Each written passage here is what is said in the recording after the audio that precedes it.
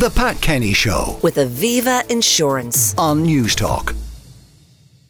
There's been an explosion in the theft of valuable agricultural equipment, going to the multi-million euro black market in the wake of Russia's invasion of Ukraine. Gardaí fear gangs are operating a steal-to-order system in Ireland for some machinery that's now prized in Russia because of the impact of sanctions imposed by the West. To discuss this, I'm joined by Southern correspondent with the Irish Independent, Ralph Regan. Morning, Ralph.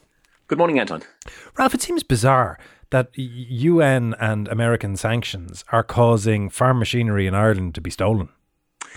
Yeah, it does. I suppose it's one reflection of how important the agricultural industry is to Russia and the impact that these sanctions are having, because it's not just the provision and supply of new equipment such as very detailed GPS equipment, but even things as much as parts for harvesters, tractors, whatever, because a lot of the very big manufacturers, in light of Russia's invasion of Ukraine and the UN sanctions and EU sanctions as well, what they've done is they've simply stopped all supplies to Russia. So it's not just new equipment, but it's also parts for, existing harvesters, tractors, things like that are essential to the Russian agri industry.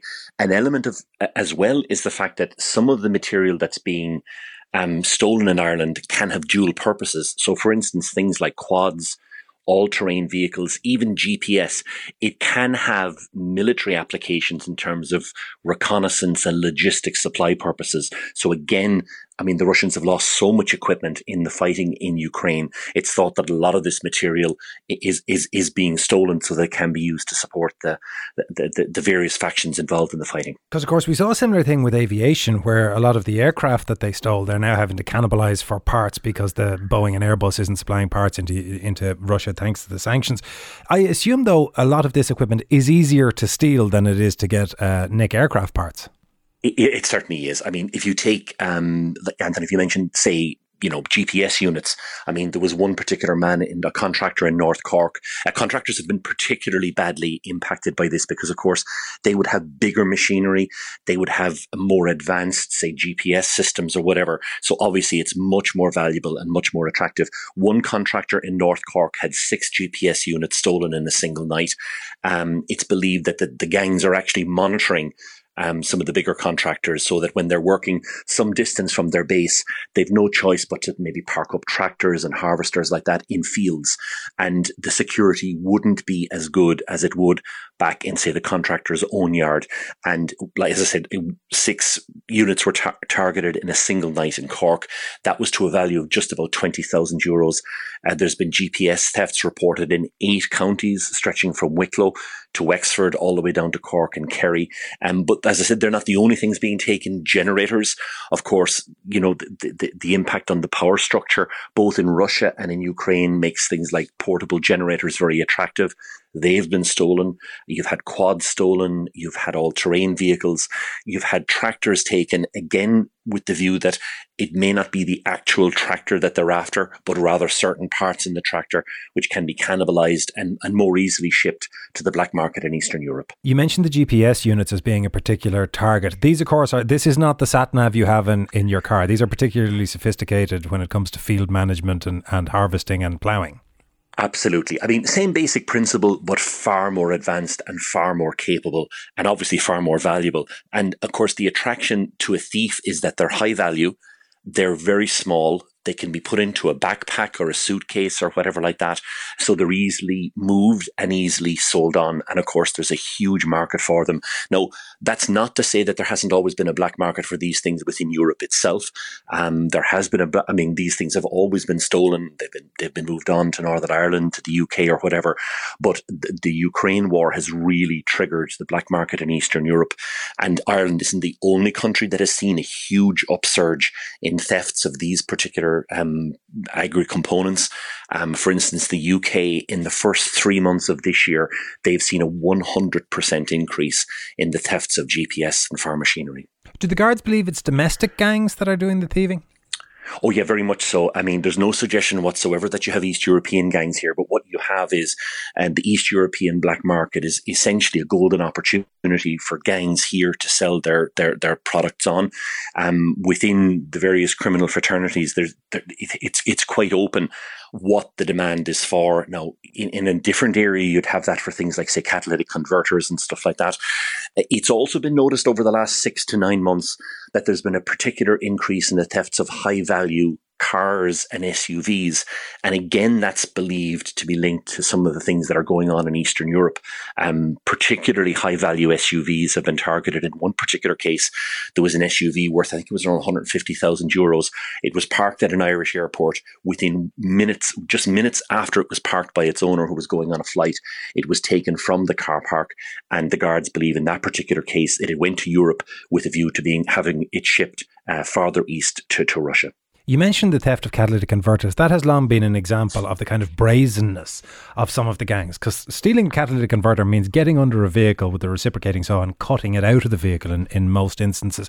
If they're willing to do that to get catalytic converters, presumably they're willing to go to great lengths to get high-value GPS units. Is there much that farmers can do to protect this equipment?